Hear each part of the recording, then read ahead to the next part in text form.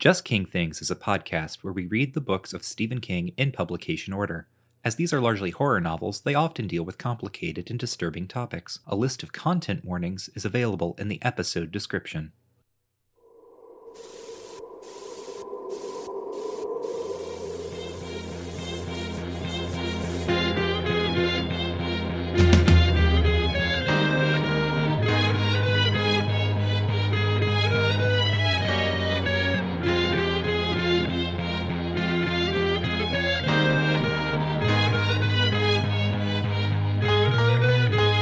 Welcome back, friends and neighbors. You're listening to Just King Things, the show where we read and talk about the books of Stephen King in publication order. I'm Michael. I'm Cameron. Cameron? Uh-huh. You're just going to talk to me? Yeah. Oh, wait, hold on. What is this in my pocket? Huh. What is that in your pocket? Ha! Take that! I'm throwing watermelon at you. Ha! Take that, the troops.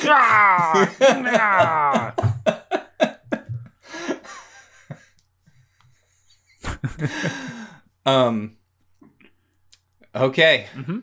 You like that? I'm getting more and more of a deep dive every time we do one of these. Yeah. I'm really going for the one paragraph of content.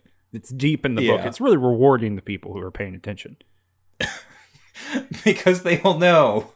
Well, what I love about it is that it lets you know right up front that the book we are talking about, The Long Walk, our second Bachman book, published in 1979 under Stephen King's pseudonym Richard Bachman, contains a scene in which watermelon gets thrown. Mm-hmm. In which a kindly Italian man, it's very important that you know his ethnicity. Yeah. A kindly Italian man throws watermelon at the troops. And then also at the walkers, but mostly at the troops, it seems.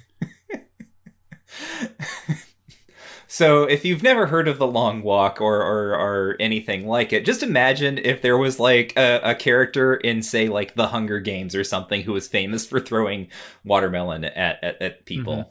Mm-hmm. Can I tell you this? When that scene happened in the book, this is not on purpose, but in my mind, it was Mario.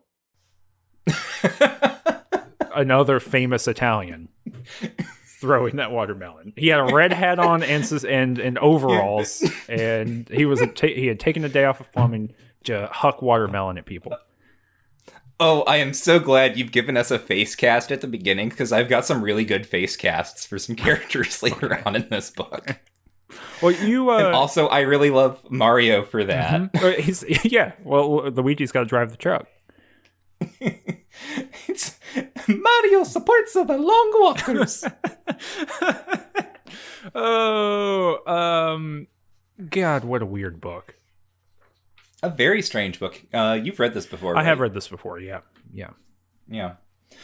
So have I. I read it in high school, and how I remember it was much more positive than how I feel about it now, but I still think the engine of the book is there. I'm just less impressed with it as I was in high school, for reasons we will assuredly get into.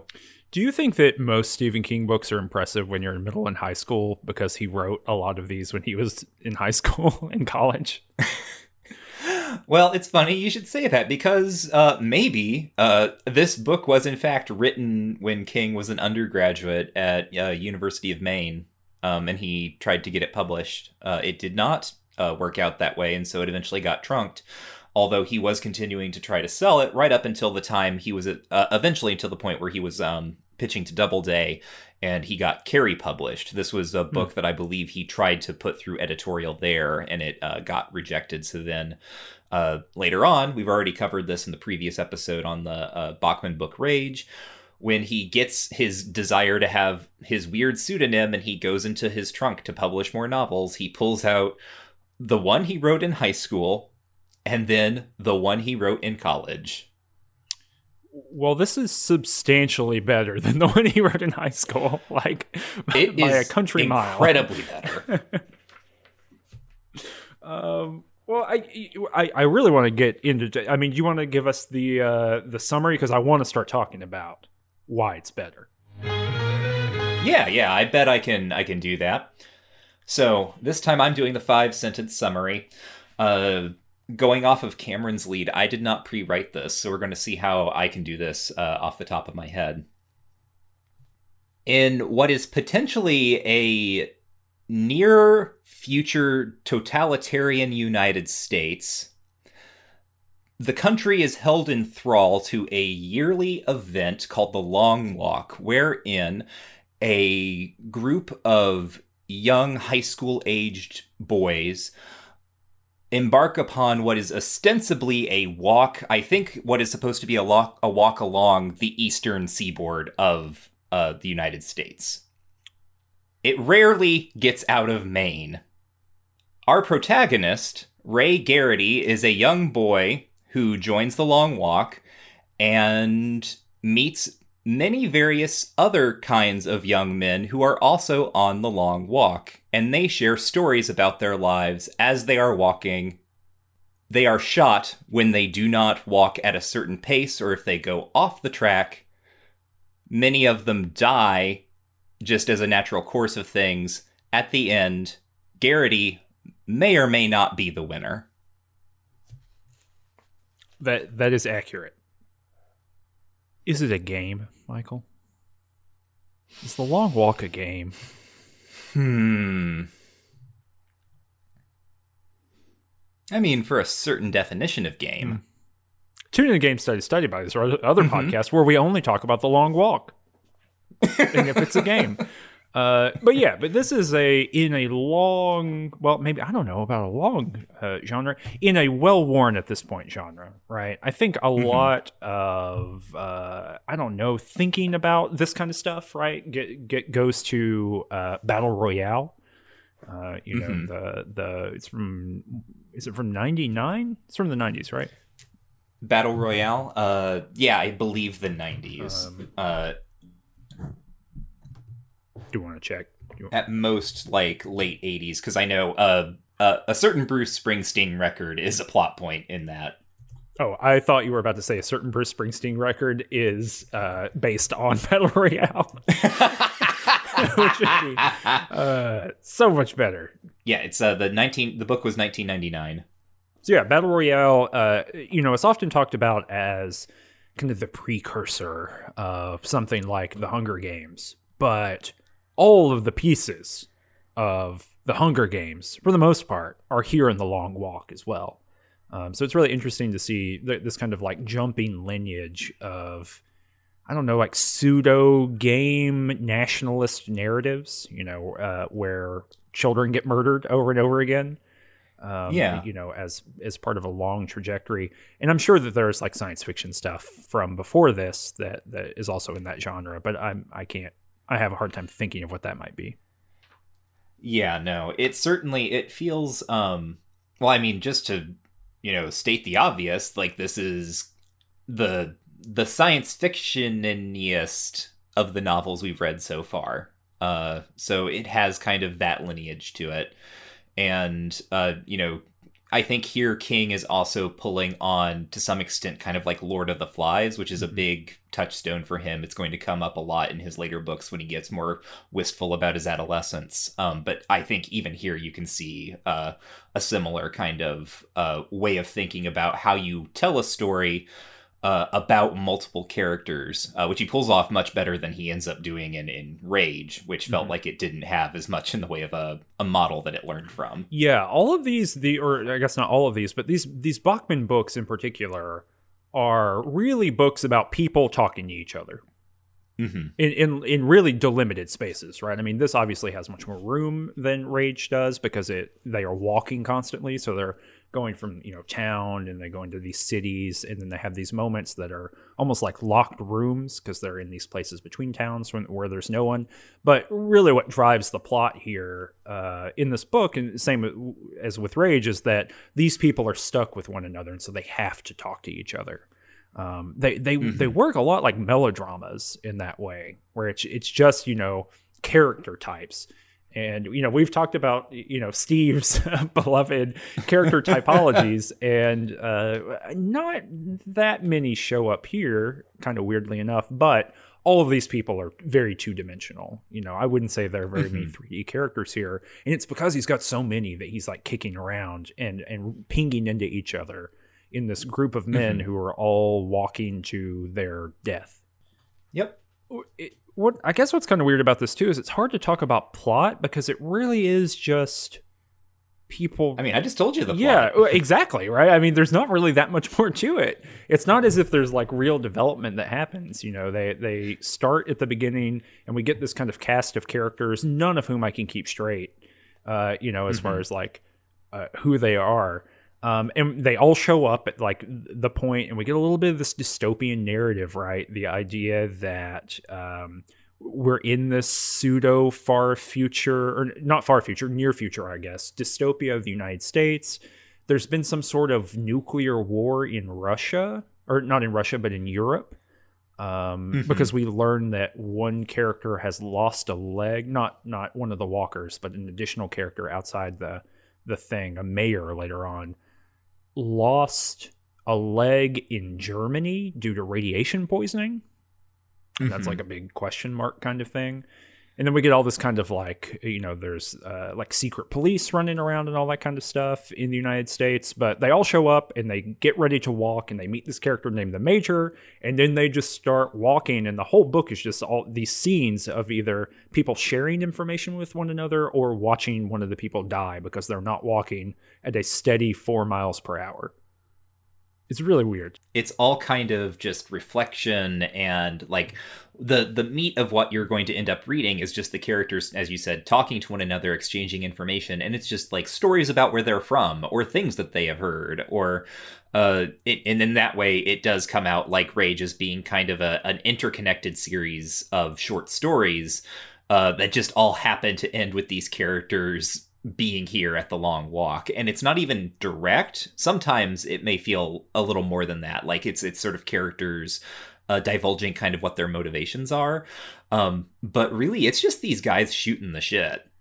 Yeah, and slowly coming to terms that with the idea that they started with this thing, it's a game, sort of, kind of unclear, right? But it's a national project, right? The Long Walk is a thing that happens every year, and that there's a huge amount of national pride in. So, it seems like most states, even though this is not the way it works out, it's kind of a lottery system, but it seems like there is a lot of representation from around the United States in the Long Walk. And the reason that people want to do it is both kind of pride, in the sense that you get to represent your community. Garrity, who is from Maine, everyone is being like, yay, Garrity, we're all behind you. And then also there's a thing, I think it's called the prize, right? Yes.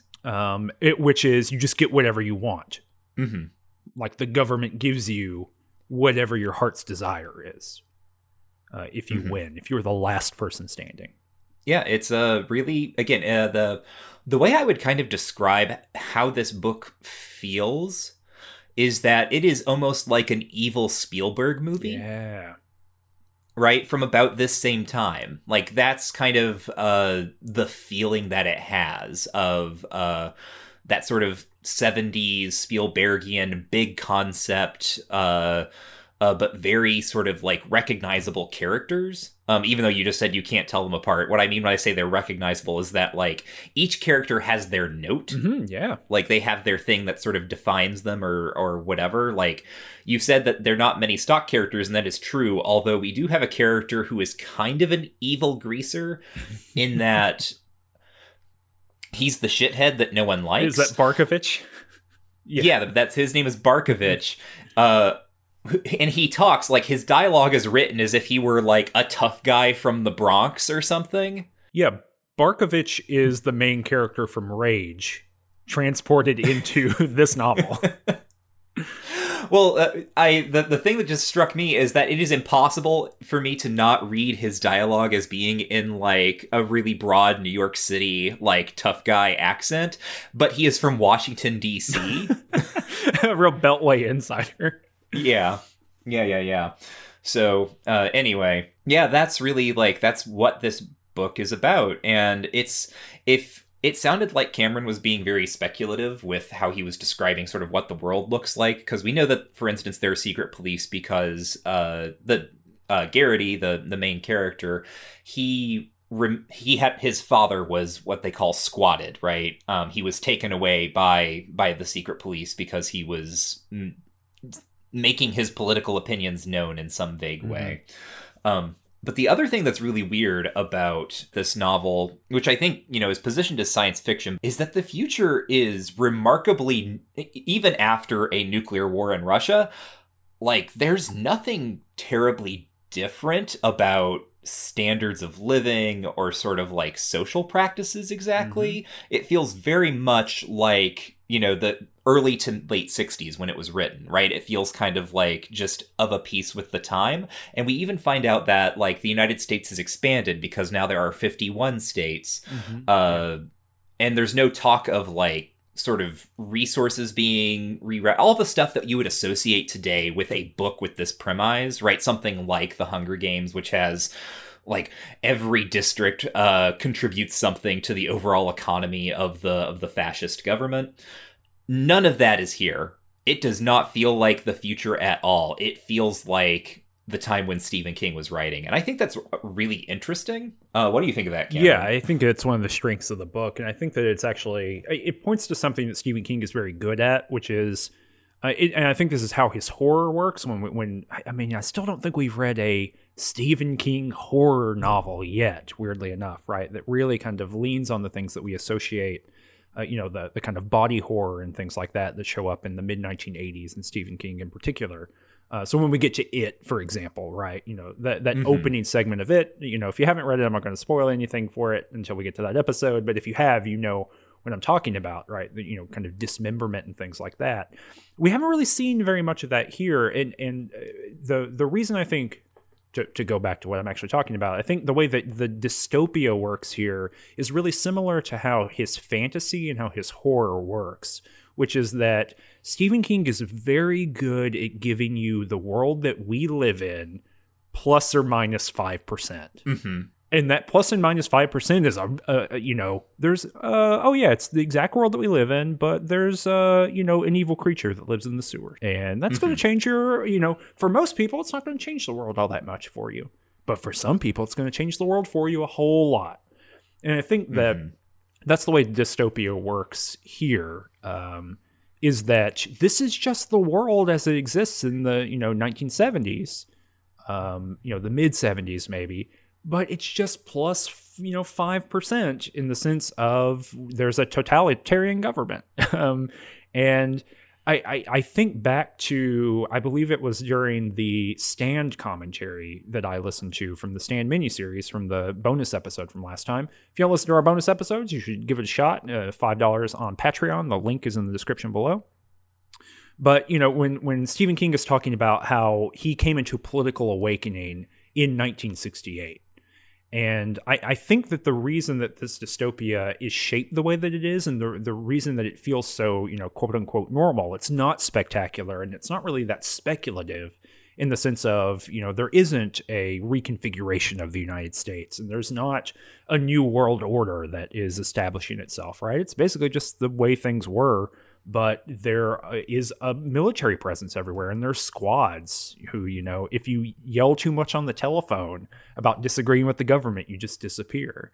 And I think that, that's Stephen King looking at 1968 and looking at what's happening around the United States, and then looking particularly at what the right wing is saying, right? And their kind of responses or desires, after, say, the Democratic National Convention, right? In the way that gets demonized and talked about, in the way that the center and the right talk about that. And I think that Stephen King sees that and he thinks, that's what the man would do. I think the other part of this too, I'm curious about what you think, is that I think this is about Vietnam. I think this is a novel that is a Vietnam novel. And the reason that I think that, we can kind of get into, I don't know if Stephen King has, I'm on first name basis with him now, Stephen. No, I don't know if Stephen King has talked about this somewhere. Maybe I just have that in my head, so maybe he talks about it On Writing or in Danse Macabre or something.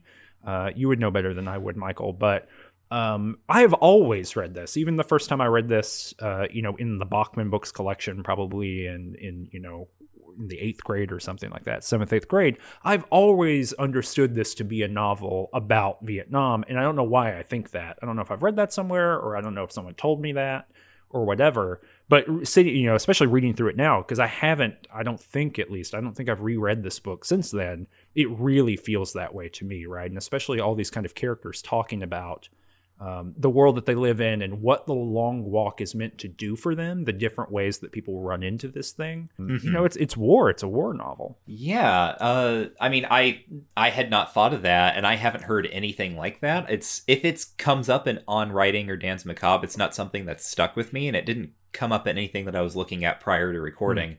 But now that you say it, I absolutely see it. And that just speaks to what we've talked about before, right? The Stephen Kinginess of the kind of little genre twist that he'll do, where this is exactly kind of like a certain genre of Vietnam War novel of a bunch of guys in a really awful situation, slowly getting to know each other, even as they are all one by one getting injured and dying. Yeah, it's the things they carried. Like it has a very similar structure to the things they carried. And especially because it's this kind of unrelated vignette, right? So it's, things that are happening in the moment, and then very easily people kind of, or the novelistic voice, the narrator of the novel, delving back in time into other people's stories that they wouldn't even have access to, and yet still being able to do that. We get a little bit of that, with McFreeze, narrating about his life and working in the laundry factory and all that stuff. Yeah, to summarize any more of the novel, we would just have to summarize kind of the general arcs of the characters. So Garrity is the main character, the guy we see everyone else through, even though the narrator is third person. Garrity is the person we return to the most. You mentioned McFreeze, who's kind of his buddy. McFreeze has a scar on his face. Yeah. So, and this is the type of story this is, right? Garrity shows up at the beginning at the parking lot in like the national park or whatever, where the long walk starts, and all the guys are lining up. And he sees McFreeze, the guy with the scar. And if this were a movie, again, think, evil Spielberg movie, you see this guy with the scar. By the end of this movie, we're going to find out how that guy got that scar. Mm-hmm. And we do here, and it's really messed up. And so we find out that a lot of these guys who are on the long walk are kind of, I guess, fleeing things. Mm-hmm. Sort of circumstances or forces with which they couldn't deal.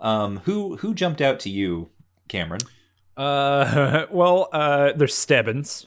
Uh-huh. Who I like quite a lot. So one thing I want to say here, I guess, before we talk more about the characters, just really briefly, is that the physics of this novel don't make any sense. Okay. Yes, continue. So the system under which this entire novel operates is that these people have to walk constantly, right? Uh-huh. And so they begin, and they have to walk at 4 miles per hour constantly.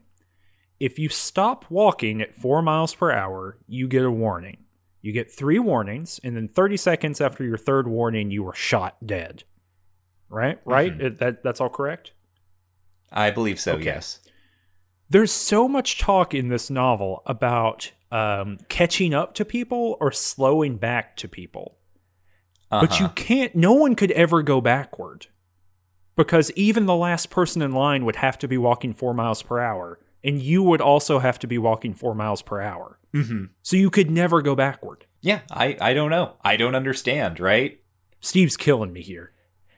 Well, I guess, it makes sense when you realize, I didn't mention this, but this was inspired by a sort of contest that radio stations would do at this time, and Stephen King participated in one of them. He did not finish, but it was a sort of radio station promotion, come out to wherever and do a 10-mile walk, and if you can do the whole walk, then you get a new car or something. Like a hand on the car challenge. Yes, exactly. It's like that, except they had them do a walk. I don't know how long or whatever. Mm-hmm. But anyway, so Stephen King is doing this when he's in college because he doesn't have a car. He does not win, but it plants the seed for this idea of doing the whole walk, like the dystopian walk along the coast. Mm-hmm. But I think what you're getting at, right, is that when he sits down to actually write this, he's not remembering the time he was literally in a death march, but just sort of the time he was hanging out with a bunch of other guys his age who wanted a car, mm-hmm. probably. Yeah, it is really weird. It's the ultimate Stephen King move, I guess, to be like, yeah, what about this thing that I did to try to win a car?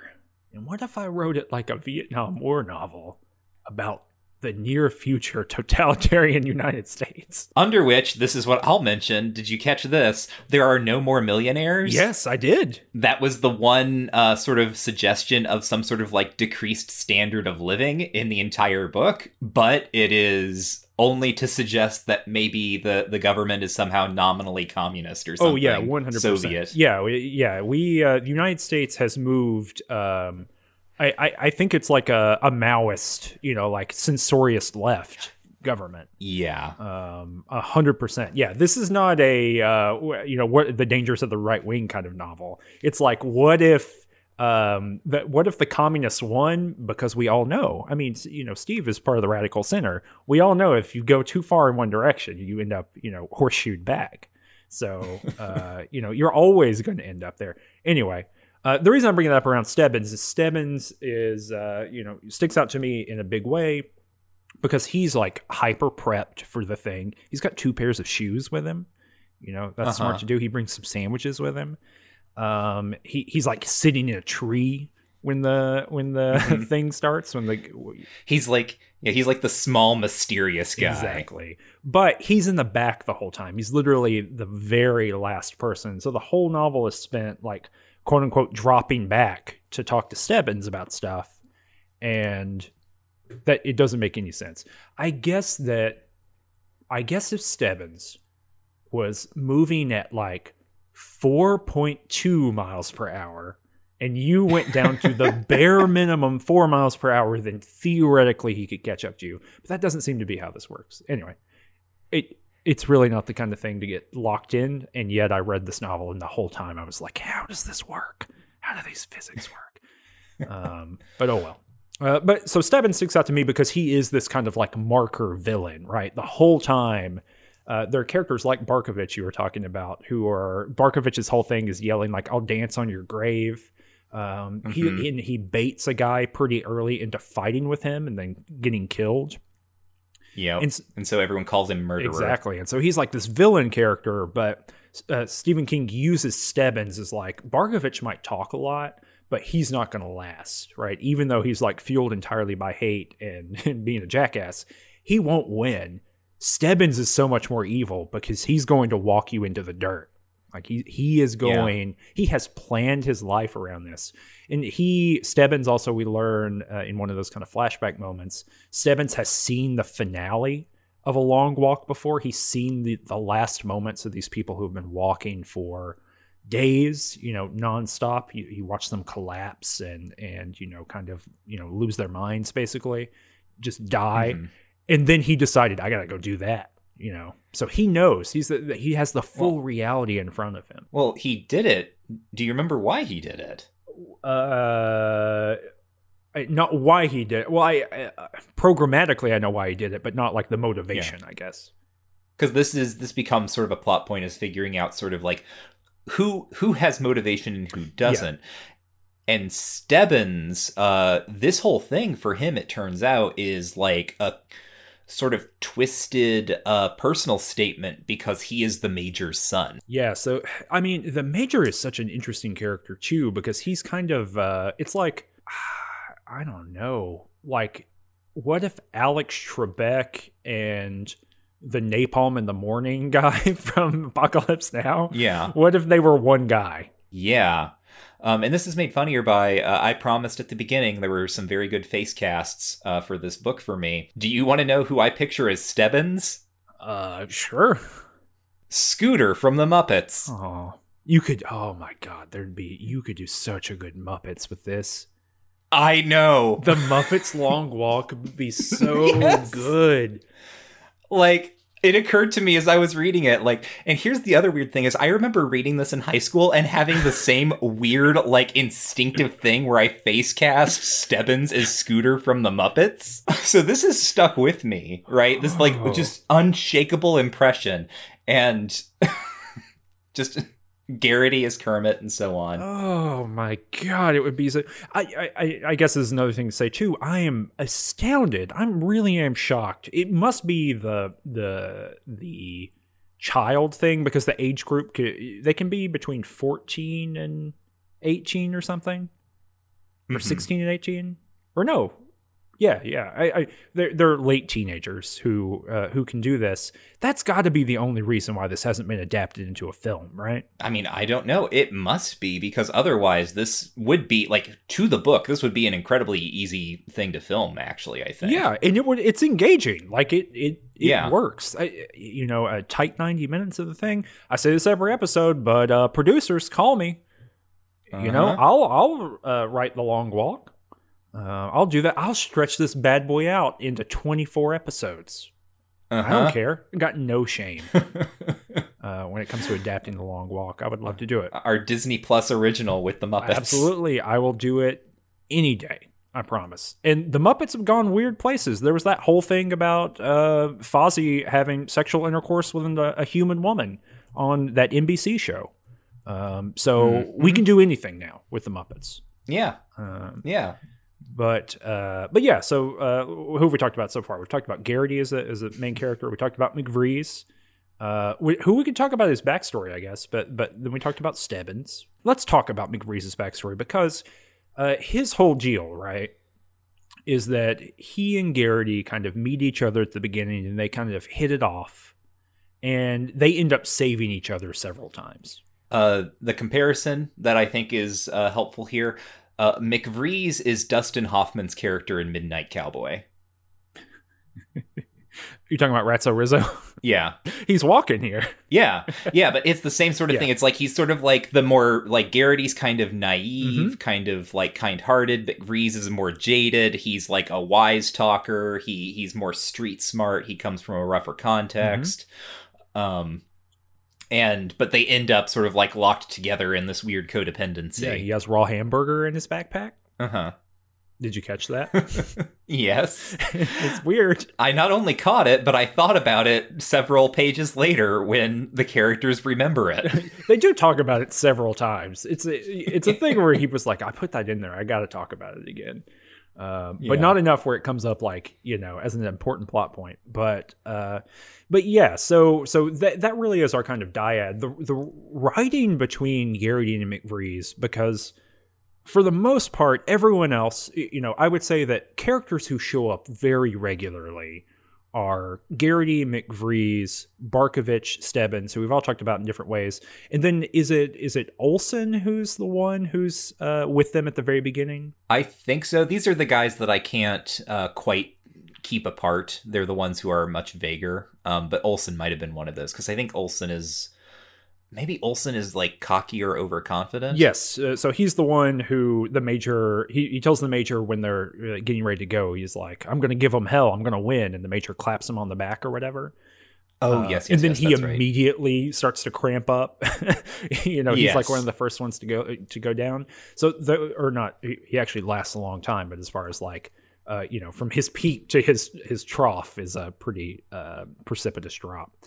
But those are kind of like the core characters who keep talking to each other over and over again. There's a couple more, but those are the ones who, I would say are the core group. But McVrees and Garrity make up a really interesting, pairing, because King, I don't know. This is, I think, some of the most talented character writing that we've seen so far in the novels that we've read of Stephen King so far, because he goes, he very quickly dives into, it's not a queer subtext at all. It is a queer text. Yes. He is not able to really do subtext in the way that other writers do. But he makes it pretty clear that there is not just that friendship is not just friendship in this scenario. That there's attraction or something going on. I don't know. What do you think about that? Well, I think it's interesting that you bring this up because, yeah, I totally agree. But here is what is interesting. So Stephen King writes, much recently, right, in the past couple of years, he writes something for, like, his alumni magazine, right? And he talks about The Long Walk and sort of his experience writing it when he was an undergrad.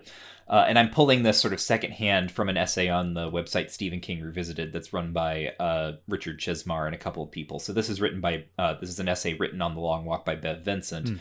And he is quoting this interview where King, very famously, we've mentioned this a couple times, does not outline his plots. Mm-hmm.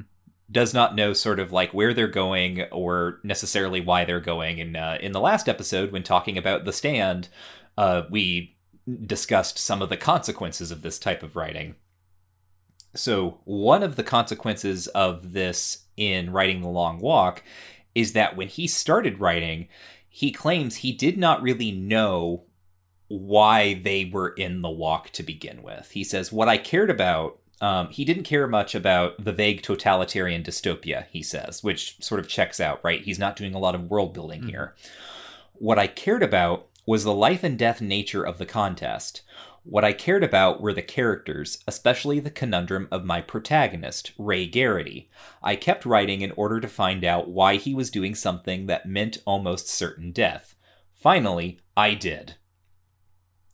And, I mean, to my reading, right, it turns out, like, the end of the novel suggests to me that Ray Garrity is, like, putting himself to death because he is terrified that he might be gay. Yeah, 100%. Right? Yeah. Like, and that's just, like, straight up what this book is about. Yeah, and this is maybe why I align it so much with, like, a Vietnam War story, right? Because I think that question that King, I guess, is asking himself, so it really is weird that Stephen King is just like, I don't know, the numinous flows through me and I just write things down. I don't know.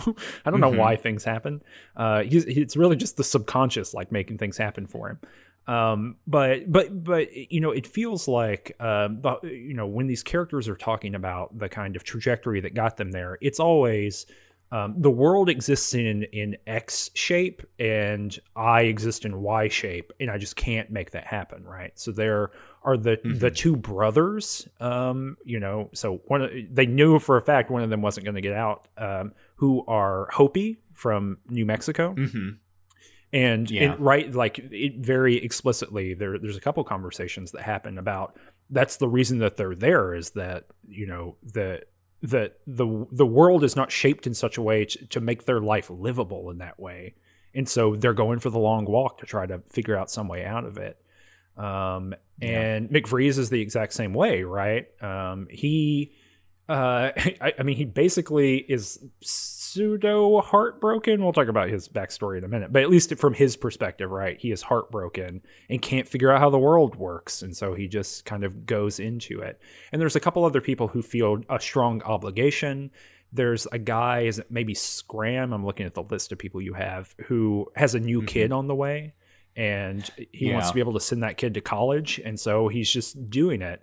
And, so all this to me feels like, these are reasons why, particularly, poverty, these are reasons why people join the military. And these are reasons why people put their life on the line for, to get this ambiguous benefit that comes with it that, at least hopefully is material in some way. But then Stephen King provides this other kind of narrative for Garrity, which is that there seems to be, both in this pseudo 1970s world, but also in this dystopia, there would be no way for him to be an out gay man. Mm-hmm. And so he chooses, annihilation in front of that. And on one hand, I think that, or not on one hand, I guess, that is incredibly tragic. And it is also incredibly, I think, plot point stereotypical in some ways. And also, I think it's Stephen King trying to stretch a little bit, because this is not something he's tackled so far.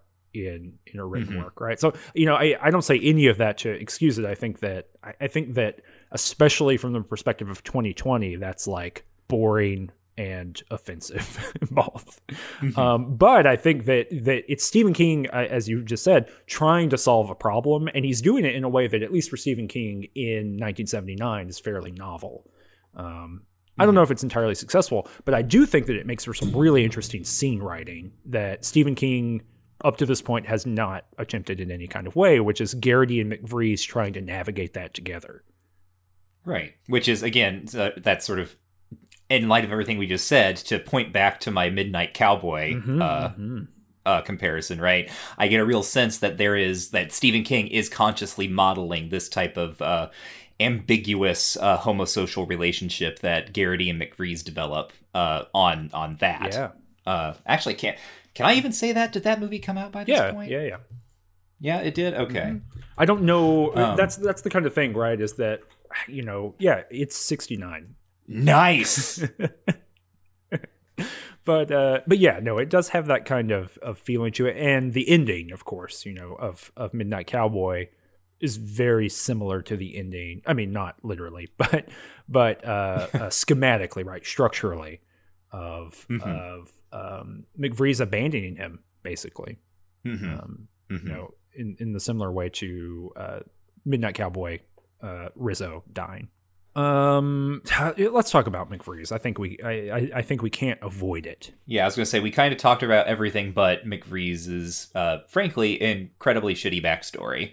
Yeah, there's a lot going on here. This is it's very similar to what we talked about in Rage, where Stephen King is writing this in such a way that it appears that structurally we are supposed to be like, dang, I feel bad for this dude. But if you step out of the way it's being written, he's like a fucked up guy. Yeah. He's not good. So he got that scar because his ex-girlfriend gave it to him because he tried to rape her, is the short of it. Well, and he tried to do that because she was making more money than he was. Yeah. Like, it just keeps going deeper, right? I was gonna say we could build out from that. I was just sort of like putting like the key thing first, which is that this novel is like, man, isn't it tough for this guy? Yes, exactly. And his story, I mean, obviously beyond that, which is, I don't know, exploitative in every possible way, I guess, is maybe the best way to put it. But his story, in a general sense, is a pretty good Stephen King story in that it feels very real. Not the part that you just said, but like the backstory to it, which is that he and his girlfriend over the summer wanted to get jobs to get out of their town. And so they go get jobs in like a fabric factory. I said laundry factory earlier, but it's like, I don't know, they make fabric of some sort. And she works on the showroom floor and he works in like the shittier part. And he is just bad at his job. He's not good enough. And so all of these adult men who he works with hate him because they aren't able to make as much product, and so they don't get the bonus that they're used to when he's working, because he's the person who's feeding them this fabric, basically. And so then they just beat the shit out of him one day after work and tell him don't come back again. And so then he tries to make her quit, and then assaults her, and then she grabs a switchblade or something and cuts him in the face. Yeah. But the first part, the part about the dude getting beat up for being shitty at his job, I thought that was really great. Yeah, no, it has this very there is a type of story that Stephen King is interested in, which is this very hard scrabble working class melodrama that is straight up just all of the McVries stuff. I mean, to some extent, right? I'm thinking maybe sort of the most excessive melodrama all the way through this story.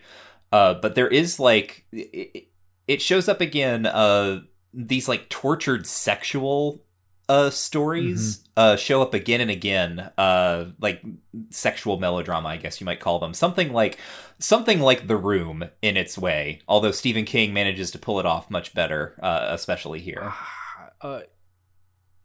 I think that is such a good. I've never thought of that comparison before, but that is such a good comparison for so much of this book in particular. Yeah, I mean, a lot of this is written like it is written as if Stephen King has read a lot of books that have sex in them, but he's never understood how it worked, or how like people have relationships with sex, and so he's just kind of playing it by ear. Yes. It's like if I were writing a book about what it meant to live in France. And I'd be like, well, I don't know. I like know a little bit about it, but it's like I looked out my window at the Eiffel Tower.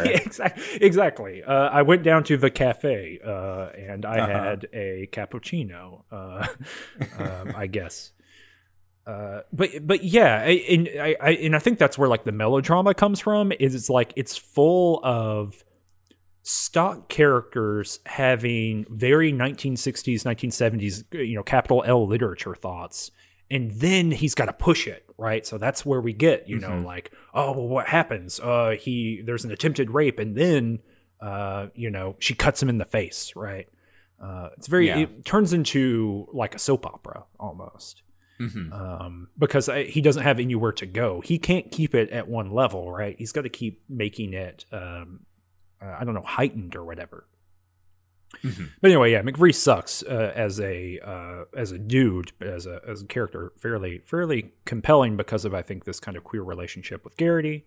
And Garrity himself has a girlfriend whom he thinks about, one might say, compulsively, obsessively, constantly. Yeah.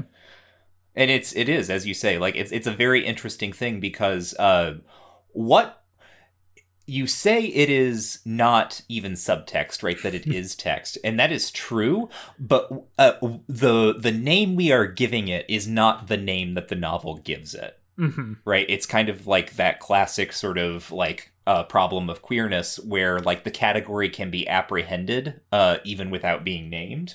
100%, yeah. And it all comes sort of like from little indirect bits, like Garrity has this recurring kind of so as people are walking, we also get the other thing about this book that I think warrants highlighting is that we get a lot of talk about how bodies feel. This is almost a body horror novel in some ways, where the only sort of thing about the body is that it walks, and what happens when you force it to walk as much as possible until it just falls apart. So there are points in this novel where like Garrity is sort of delirious and thoughts are flying in and out of his head. And this is done in kind of a stream of consciousness way. And we get bits and pieces of like a memory he has of his mother, I think, catching him and a friend like when they were like kids, like toddlers, like playing together and like playing doctor. And like his mom found them and like freaked out. And this sort of like echoes in these moments of delirium for him in a way that as a character he never quite becomes conscious of or like comments on. It's never a connection that he is making. It is a connection being sort of the pieces are being laid out for the reader. By the end of the novel, right, there's one of the guards who's on the little half track, the little vehicle following them. He keeps sort of like offhandedly remarking about how beautiful the guard is, like how handsome he is. The character is Jimmy, right? And the reason I said earlier, or not the guard, but the kid that he's talking about, and the reason I say that it eventually, because I agree with you that it initially is this stream of consciousness kind of subtexty kind of thing. It's the thing that we have to put together as a reader. But eventually, later in the novel, Garrity has a thought, because the initial thought is, my mom caught us playing doctor, and then she got mad at me, and then a year later, Jimmy moved away, and it's like, interesting. And then somewhere at the midpoint of the novel, it's Jimmy. I hit Jimmy in the mouth with a gun butt.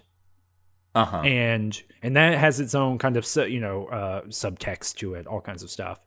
And then eventually Garrity is reflecting on that relationship though, and he's thinking, well, were we just playing doctor? Right? He has his own kind of recognition. He makes it as textual as I think Stephen King can bring to make it, right? It is and then, you know, eventually McVries says something that is kind of jokingly but not jokingly, right? He says, you know, would you jerk me off right now, or something like that. And so, you know, the Stephen King is building this kind of pyramid that comes to a very clear point for Garrity of, you know, at the moment of these people, of these men who are bound for death, and they know they are bound for death, there's a honesty that is possible, that where Garrity can recognize, right, his own sexuality, right? And again, this is why I go back to the Vietnam novel kind of thing, right? Because that's all over that whole genre of like men who finally figure themselves out. Oh, in the last moment, how tragic. And that's also the kind of thing too, is that like, much like all the other sex in this book and a lot of Stephen King books, this kind of queer relationship also has its, or whatever, Garrity's feelings, his sexual feelings here, also has the kind of vibe of like someone having read about it on a wiki page and then trying to assemble it from its parts. Because, you know, none of it ever feels like an authentic, you know, I don't know, set of feelings that a human being might have. But well, and sort of all related to this, I want to talk about one last character who you already mentioned, Scram, who operates by being kind of the way that you both embody and then like just also show the way that like traditional masculinity is also going to fail in the face of whatever forces these characters are up against. Because Scram is from like North Dakota or something. Yeah, something like that. He's like a big old farm boy, and he's like blonde, and he's just so good natured. He's always saying, you know, like golly and shucks and things like that. And he's, you know, he's built like a workhorse, and he has already, like, he didn't finish high school. It didn't make sense for him. He just went to work. He already has a wife. They have a child on the way, and he's in the long walk because he thinks that, or like, because he, you know, wants to care for his family. So he's going to take the long walk. And the odds are on him. Like, he's the favored to win. But he's still like, he's not, you know, conceited in the way that, you know, a Hunger Games villain might be. He's just sort of like genuinely an aw shucks guy. And he has this one line where he's like, you know, I've never had a cold. Well, wouldn't you know it, he gets a cold. Just within the first like day, he starts getting the sniffles. And he dies. And that is sort of, you know, that's where kind of your traditional masculinity gets you. But I also wanted to talk about Scram because he is my second just absolutely wild face cast. To my mind, Scram looks and sounds like Strong Sad from Homestar Runner. Yeah, he's that character type. There's a point where by the time he's like got his cold and he's doing really, really badly, whenever his dialogue is always described as like wheezing or whatever, but he's still saying things like, oh shucks, I guess I'm gonna die. Yeah, and his arc is I think some of the smartest writing in the book, and by smartest I just mean it really shows that Stephen King is thinking about this whole thing systemically, because he doesn't just catch a cold, right? You know, the as they walk. Well, let me take one step back. The reason we're talking about just characters, you know, maybe we should have said this at the beginning. I guess we kind of did.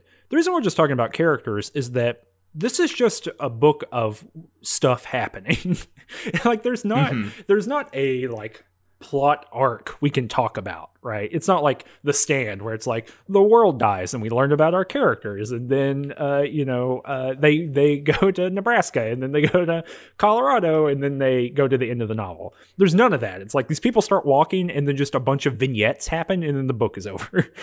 And so that's why, you know, we're talking about specific characters here. But that's all to say, Scram's kind of mini arc is that you know, he's the Vegas odds winner. You know, Vegas has him for being the one to win. Like you just said, he's built like an ox. He's ready to do it. He is this kind of all American boy. You know, the guy who the odds are in his favor. You know, in all ways. And he gets a cold Not just randomly, right? I mean, I guess randomly in the sense of they're walking through Maine and the weather is changing constantly. I didn't know that Maine had like all possible weather patterns that could happen over. They have snow and hail and rain. I mean, it's the mark of the erasure. Yeah.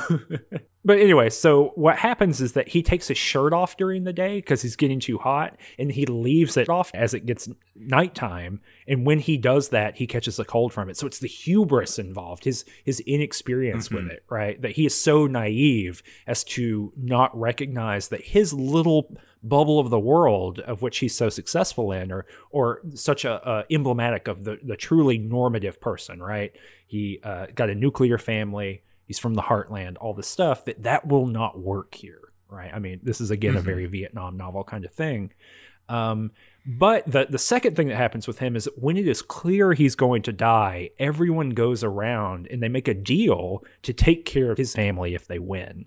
And it might be McVries. I don't remember who says it, but they say, look, you know what? I bet every single year when the long walk happens, there's always a scram. There's always a guy that everyone thinks deserves to win and yet will die. He's just part of the system. And that, to me, when that happened in the book, I was like, God, this is good. This idea, this recognition that the long walk is just something that happens to it's a structure. And it doesn't matter what 100 people are in it. The same things are going to happen over and over again with just minor changes. And that it's just, I thought it was a really powerful kind of, I don't know, ending to that. And of course he dies. Yeah. He does not make it. Yeah. And I mean, that is a good example of kind of how this book works, because obviously that's not told all at once. We get little vignettes of it like spaced out. They're sort of interleaved together. And as you said, there's no real other overarching plot other than people keep walking and occasionally people are dying. So I guess you want to talk about the ending? Oh, well, I want to ask you a question before we talk about the ending, just really briefly, because I know we gotta angle toward the ending here, or the end of the show. What do you think about all the people that protest the long walk, like the walkers who like try to take out the people on the half track, all that stuff? How did you read that? Well, I guess, what do you mean? So what Cameron is referring to is like, there are various points where one of the walkers will, just turn on the guards that are following them or whatever and get mowed down. When you say, how do I read that? What do you mean exactly? Well, so when I, this whole thing, maybe this is like a mind trap in some way. The whole time I'm reading it in the terms of like a war novel. So for me, it's a very easy jump to be like, this is what the average soldier thinks of the apparatus of war, right? This is the officer killing, or the attempt to destroy those higher up in the chain of command, right? So when Olsen gets up on the half track and takes a gun out of one of the people's hands, and then everyone's like, oh my God, if we go help him, then we could actually overwhelm these troops who are holding us here functionally prisoner at this point. And then they choose not to do that, right? And this is kind of moment of like, oh shit. Like that I have a way of reading, or when I was reading the novel, that fits really easily into a structure that I'm already thinking of. But you were saying, you didn't really read the novel in that register or in that way. So, I mean, how did you interpret that resistance, I guess, is what I'm asking. I see. Interestingly enough, I will talk about this. I'll talk about it with my kingism, because it has to do with how I read Olsen's kingism. Okay. So... then the end of it is it's just Stebbins and Garrity, right? Is that where you want to start? Yeah. So I already mentioned that Garrity wins, maybe. The book is ambiguous about exactly what is happening here. Stebbins and Garrity are the last two. Well, I don't... You think he doesn't win? You think he dies? I don't know, because so the question, right, is that the question this is here is because, or the reason this question is here is because by the end, Garrity is pretty well delirious.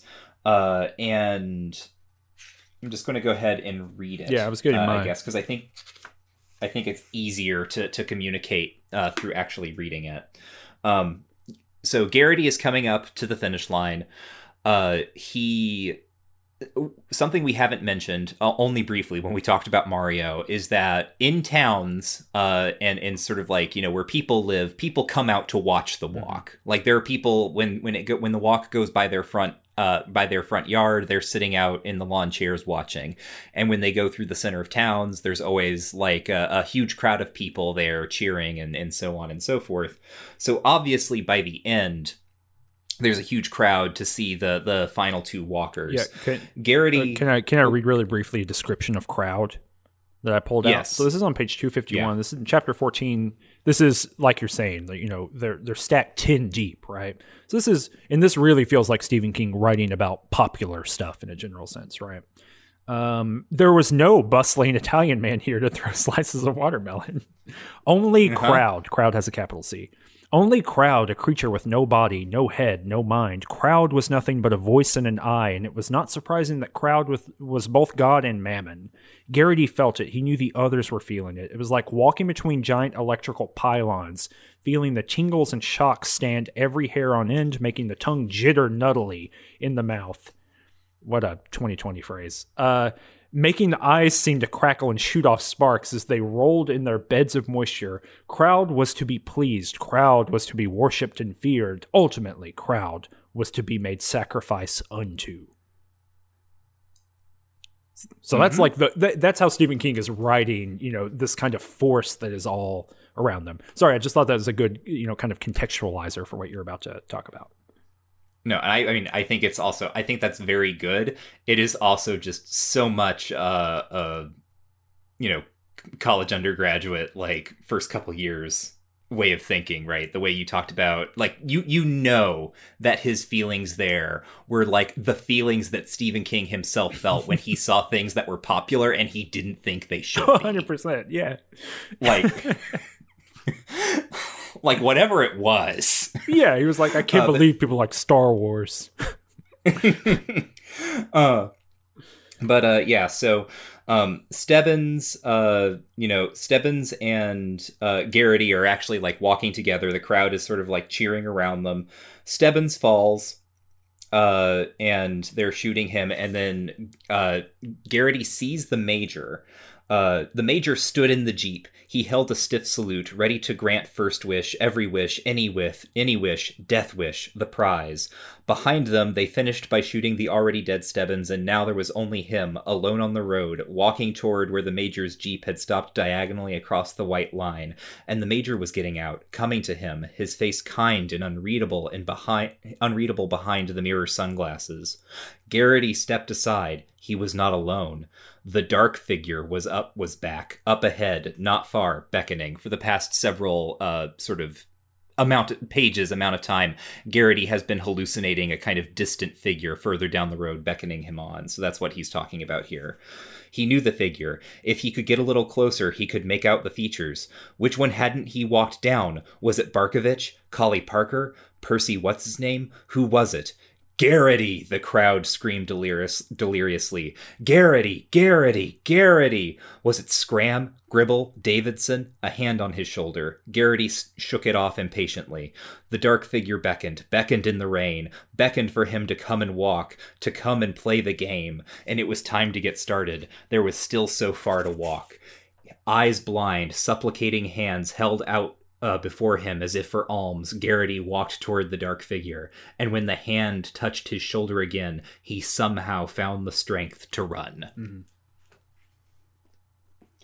So what we're supposed to understand is that, I think, right, in terms of like physically, maybe one of the things that is happening here is that Garrity has been greeted by the Major because he's won the long walk, but Garrity just keeps walking toward this kind of illusion of a figure in front of him, and the Major or someone is like trying to tap him on the shoulder. And I think it's ambiguous. You might read that found strength enough to run as, him dying as he rushes off to the distant figure, the Dark Man, who of course makes us think of Randall Flagg, but also I think aligns with what we were talking about with sort of the queer text of this novel. Mm-hmm. No, I just think that, I mean, I read that as, you know, maybe the framework of the war novel is just overwhelmingly right, but you just never leave it behind. Mm-hmm. You know, that's the thing. Someone mentions it earlier in the book, but they say, you know, we know that those people win the prize, but how many of those people have you heard from again? Mm-hmm. Right? Because Garrity talks about how one of the earlier winners of the Long Walk had been from Maine before, but he just knew that guy had died like immediately afterward. He had died mm-hmm. of a brain embolism or something like that. Mm-hmm. Something. And so I don't read that as being dead. I mean, I read that as the Long Walk never goes away. Mm-hmm. And that once you are done with this thing, you are so permanently stuck in it, right? You're stuck with having mm-hmm. watched 99 people die, some of whom were your friends, that you just, you know, you're always walking, whether you know it or not. It's hard to read this and not think about just what we know about Stephen King and endings, which is that he just doesn't know what to do. And so it's like, right. And there's Dark Man and you walk toward him. The end. Yep. So mm-hmm. I think it is much more, maybe this is just me, you know, my proclivity as a reader. I think it's much more comforting to imagine that Garrity dies here, as opposed to the much mm-hmm. more horrifying realization that Garrity has to continue living. Right. And so I'm going to go with Garrity continues living. No, I think that makes sense. And I think this is probably going to make a lot more sense when we get to my Kingism, when I finally talk about Olson. Mm-hmm. Well, and also what I think of Olson and his whole crowd. Well, let's do it. I think that's the end of it. There's so many more kind of micro stories that exist in this book. I'm going to talk about one too for my favorite Kingism, but you know, I think that if what we have talked about, if you haven't read this novel already, and what we've talked about sounds interesting to you, then there's a whole lot more of this. I will say something that hasn't come up yet is early Steve, as we have established it with the previous Bachman book, is not particularly good on race and not particularly good on gender, and both of those things show up here in very robust ways, I will say. Mm-hmm. You wrote in the notes that one of the people in the walk was a Night Rider, so a Klansman, and that's really weird, and that's just kind of treated as like a normal thing that people do. And not in a way where it's like, this is the dystopian future where the Klan is out riding around. It's brought up in a way that like it's like slightly like slightly ashamed of it, but also like just there's weirdly no context. It's so strange. Yeah, exactly. It's just dumped. Weirdly enough, we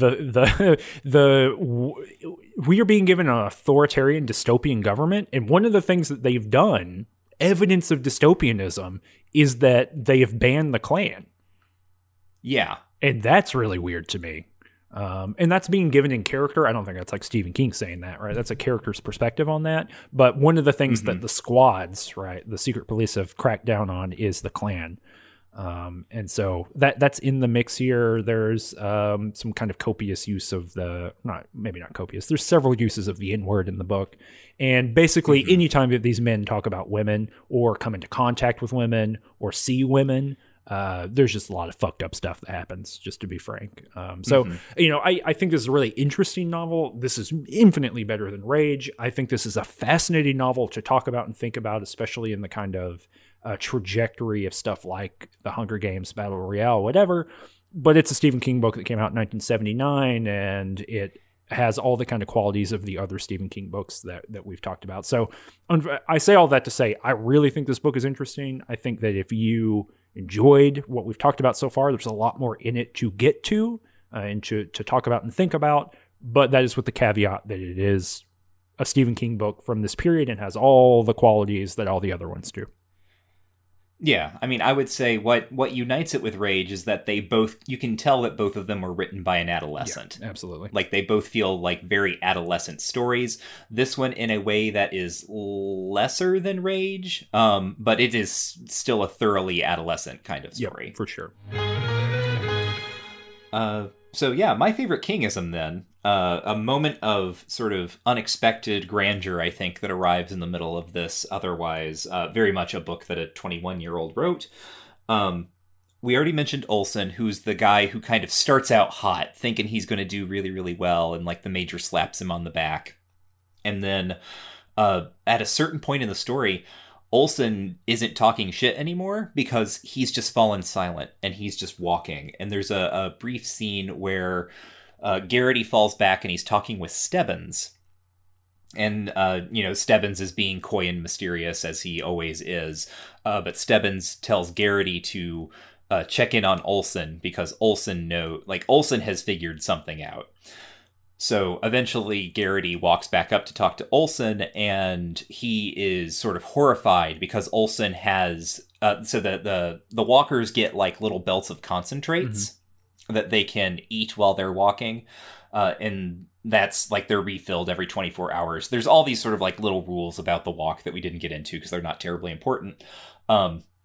But like Olson has really stopped eating, so he's like emaciated, and he looks like, but he is described as if he were a walking corpse. And Garrity is talking to him or trying to talk to him, and he's saying, Olson, tell me what to do. And Olson is just kind of like wheezing as he's walking. It's not even clear if he can hear Garrity, right? It's like he's shut everything out. But he starts making noises like, and then eventually, Garrity is like encouraging him. Garrity moved even closer. He put a hand on Olson's shoulder and leaned into an evil nimbus of sweat, halitosis, and urine. Please, Garrity said, try hard. God's garden. God's garden, Garrity repeated doubtfully. What about God's garden, Olson? It's full of weeds, Olson said sadly. His head bounced against his chest. And like, that's it, right? This is the first that this guy has talked in like over a day, and he is like on death's doorstep, and that is what he chooses to say. Then eventually what he does, as you mentioned, Cameron, he turns on the soldiers that are tracking them, the ones that are there to shoot the walkers down when they slow. And then he gets shot in that way. And you asked me what I thought that was, because you have this kind of war novel reading. My reading of this novel, because I was not reading it as a Vietnam novel, I was reading this as a parable about death, which is why I think Garrity dies at the end. Right. I read this as a sort of looking at the world and being like, this is what the world is. You are just forced to walk until you die, and that is it. And that, like, I'm not going to say that that's more horrifying than your reading that Garrity continues to live, because for me, I was just sort of reading, like, what would a 21-year-old plausibly think they were writing about if they were writing this book? Yeah, it is the logical conclusion. Yeah. So anyway, but that was my favorite Kingism because it touches on something that I've mentioned before, which is like the King's capacity to do the nihilism thing, right? This character rasping out God's garden and then is full of weeds is so good to me. I love that turn. It's also that, and it's also, I think the kind of Kingianism part of it too, is it's a little bit pat too. You know, it's not, it is not the kind of statement about death that you might get from like, a high modernist, a T.S. Eliot or something like that, right? Where it's like poetic and the metaphor is so slanted that you really have to be like, what are you talking about? Like, it's a very accessible metaphor. Yeah, I mean, I don't know. It's that kind of like popular balance that I think really gives some of King's best writing its power, where it is bigger than you expect it to be, but not so big that you have to work too hard to like interpret it, right? Yeah, no, it manages to be a sort of sweeping philosophical statement that is very simple, made in kind of, I mean, it's made in religious terms, right? But doesn't feel like a religious statement, right? It feels like a way of describing how this character has come to see the world. Yeah, 100%. Yeah, I think I don't know. Can you say really briefly, if you know, how much editing did Stephen King do for this in 1979? I have no clue. So we don't have I really don't know. Because it felt like for Rage, very little. But for this, this has enough kind of touches of what I associate with King in the 80s that it feels like a lot of rewriting might have happened. Yeah, no, I agree that just... If it is unedited, it is remarkable how quickly Stephen King got better at this. Yeah. Well, my favorite Kingism, so, everyone dies. Well, either 99 or 100 people die, depending on how you interpret the end of the novel. But 99 confirmed dead. And so mine is this character Baker, who kind of shows up repeatedly. He might be he's not the Knight Rider, is he? I think he might be, yeah. But he has a monologue before he dies. And it's on 268 of my book, and I'm just going to read the whole things. I'm about done in, Baker said simply. Garrity says, we all are. Baker says, I get to remembering all the nice things that ever happened to me. The first time I took a girl to a dance, and there was this big old drunk fella that kept trying to cut in, and I took him outside and whipped his ass for him. I was only able to because he was so drunk, and that girl looked at me like I was the greatest thing since the internal combustion engine. My first bike, the first time I read The Woman in White by Wilkie Collins, that's my favorite book, Garrity, should anyone ever ask you. Sitting half asleep by some mud hole with a fishing line and catching crawdaddies by the thousands, laying in the backyard and sleeping with a Popeye funny book on my face. I think about those things, Garrity, just lately, like I was old and getting senile. And then he talks a little bit more, but that's the bulk of the monologue. And that to me is like, that is Stephen King's ability to sketch a character perfectly in nothing, in a third of a page. We don't ever have to learn anything more about this guy's a character other than his own reflection about the things that he likes in the world. And it's a full and complete kind of narrative. And when this is something that I think we're going to see again when we do the Stand Extended Edition. It's something that we're going to see in It. It's going to come up a few different times, but Stephen King, it's something we've already seen, I guess, in Salem's Lot and some of the sections we talked about in Salem's Lot. But this is Stephen King like flexing that muscle, and he only got better at it and continues to get better at it up until today. In his mid 70s, I think now. But just to see it here so early, right? That it's just a thing he's got, this ability to craft a whole little character world and with voice and with reference and with a social scenario that's, good God, 4 sentences long. That and the phrasing of it here, right? I took him outside and whipped his ass for him. Like, that is such a specific phrasing that tells you so much about this character. I don't know. I think it's a really masterful kind of, paragraph. No, it is. It's very, very good. Now that we've talked about good things, let's do a new segment. This is called Bachman Turner Overshare. This is going to be maybe just part of Bachman books. I don't know. It may show up on Worthy King episodes, I guess. But one thing that I was thinking about as I was reading this, and I've already gestured at this somewhat when I was talking about how so much of this novel ends up being concerned with like the pains that a body undergoes when it's being exhausted.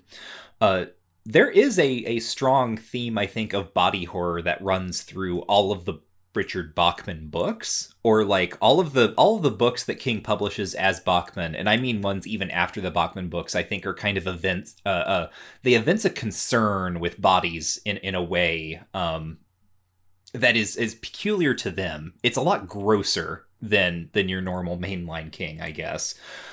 And so we're just going to like pick something out of the book that is just like, well, that's a gross out. That's not something I wanted to hear about. And we will be as delicate as possible. But just to acknowledge, these are things that are happening in these books constantly. Yeah, what do you got? Mine extremely grossed me out, but it's not going to be as gross as yours. Yeah. Mine is just the multiple scenes where people have to stop and poop in this novel. There's a lot. Because, yeah, it's a lot. And I know it makes sense, and I guess this is also something that the Bachman Turner Overshare segment is trying to get at. It is an extremely Bachman move to have a novel where you have to account for the ways that the characters are pooping. It's true. Right? Like, that is just... and so, of course, right, there are these characters, they're walking for, like, I think they walk for 3 or 4 days in the final sort of reckoning, and there are times when they have to go to the bathroom, and they have to be very quick about it, because if they're too slow, then they drop below their average pace, and then they get shot. Which I guess, to your point, actually, is, like, they're wearing, like, I think they're supposed to be wearing, like, trackers or something that are tracking their average pace. Mm-hmm. But it's never really gotten into. Oh, so maybe you could juice the numbers a little bit by running or going faster. Yeah, there's I just sort of put together that there are repeated references to characters carrying what they call like silver chronometers. Which is, like, if Stephen King wanted to say watch, he could have just said watch. I think he's trying to signal that there is, like, that these are a piece of technology, right, that are doing things. Anyway.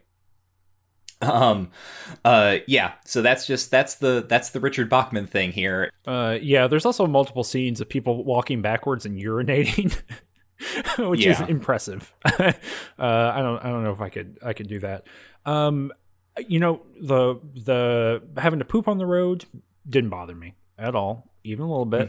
The urinating, people's brains being, shot out of them and being explained in gory detail. That guy getting run over by the half track didn't bother me, or multiple people actually getting run over by the half track. None of that bothered me. At the very beginning of the novel, Stebbins is sitting in a tree. I think I mentioned this earlier, eating a sandwich that is not wrapped up in foil or plastic or anything like that. And he's carrying additional sandwiches with him. So he's got like a second sandwich and he eats it. So this is kind of something that we see over the first maybe fourth of the novel, is that Garrity looks back and Stebbins is eating a sandwich. And eventually, I think it's the first night, it rains and his sandwich gets wet and he's still carrying it and he's going to eat it. And the idea of eating a sandwich that has been immersed in water is disgusting to me. That is overwhelmingly gross to me. It's like a jelly sandwich too, so there's no like backbone to this thing, right? It's you're eating slime. I hate it. I absolutely I don't like talking about it just now. It makes my I feel queasy thinking about the image itself. I don't care about it. I don't care for it at all. No thanks. Well, yeah, I can't say I disagree. Wet sandwiches, not a fan here on Just King Things.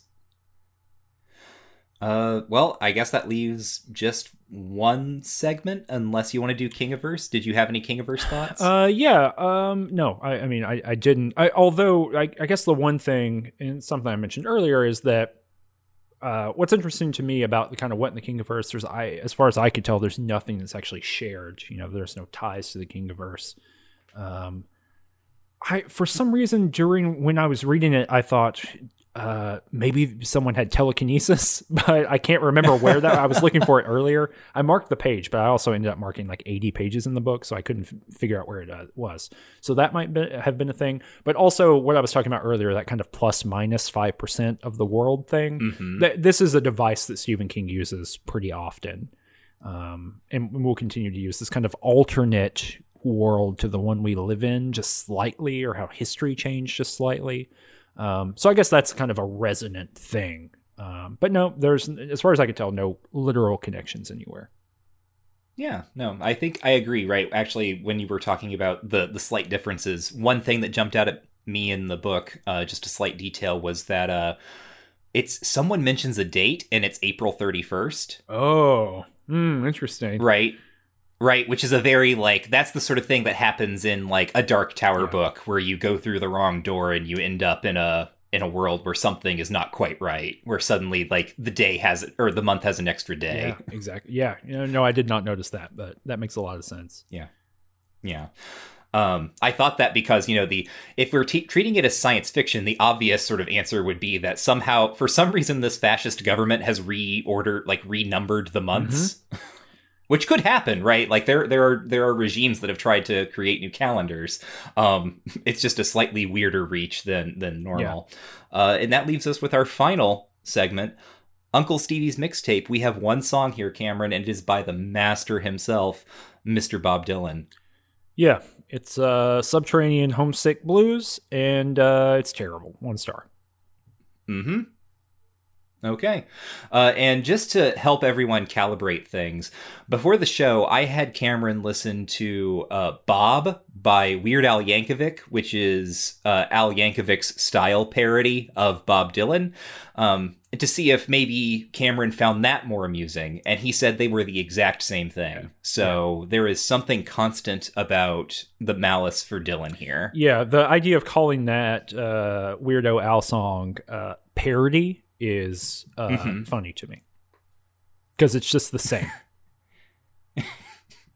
It's so funny you're not even laughing. Oh, I'm laughing on the inside, trust me. Oh, okay. That Bob Dylan has fooled you all. I'm slowly turning into the Joker about Bob Dylan.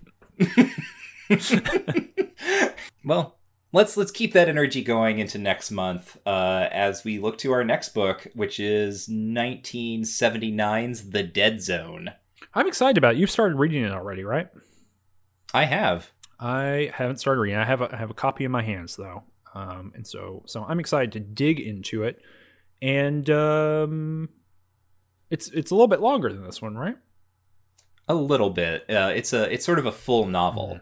In it, I have thoughts about this percolating already, so we'll get into that next month about this thing in particular and the novel as a form. Well, what is? Oh yeah, because I remember that book. It's been a long time since I've read that, but it's kind of structured in a weird way. It's got a very interesting structure. Oh dang! For the bonus episode, we're gonna watch the movie. Well, first of all, we should say what the bonus episode for this month is going to be. Oh yeah, so it's available right now. You can go listen to it if you go to patreon.com/rangedtouch. And we will be talking about, unless Cameron has somehow changed his mind and didn't tell me until we were just recording, we will be talking about The Children of the Corn. Yeah, the original. From 1984, I believe. Or maybe 86. The Apple year. Nope, it's 84. Yep, the Apple year. Interesting. Corn came in the year of Apple. Ooh, no, I think you got it backwards. Apple came in the year of corn. They stole it from the corn. But yeah, so you can go to patreon.com/rangedtouch and support the $5 a month level to get access to some bonus-odes. And that bonus-ode, as Michael just said, will be Children of the Corn. If you are listening to this, then that is up right now for you to go check out. Yeah, and if you want to know more, you can go to twitter.com/rangedtouch. That's usually where we promote or announce any and all new projects. You can also find video content that we do. That is youtube.com/rangedtouch. We also have a Discord. There's a link to that in the description if you want to come say hi to us or talk about Stephen King with folks in our dedicated channel where we talk about any and all Stephen King news. And you can find me on Twitter at Warren is Dead. You can find Cameron on Twitter at C. Kunzelman. Until next time, what do we got to remember? What's going on, Cameron? Why are we doing this? Well, sometimes you do things for the world. You know, you grow food, for example, or you make a podcast. But we also do it for Steve.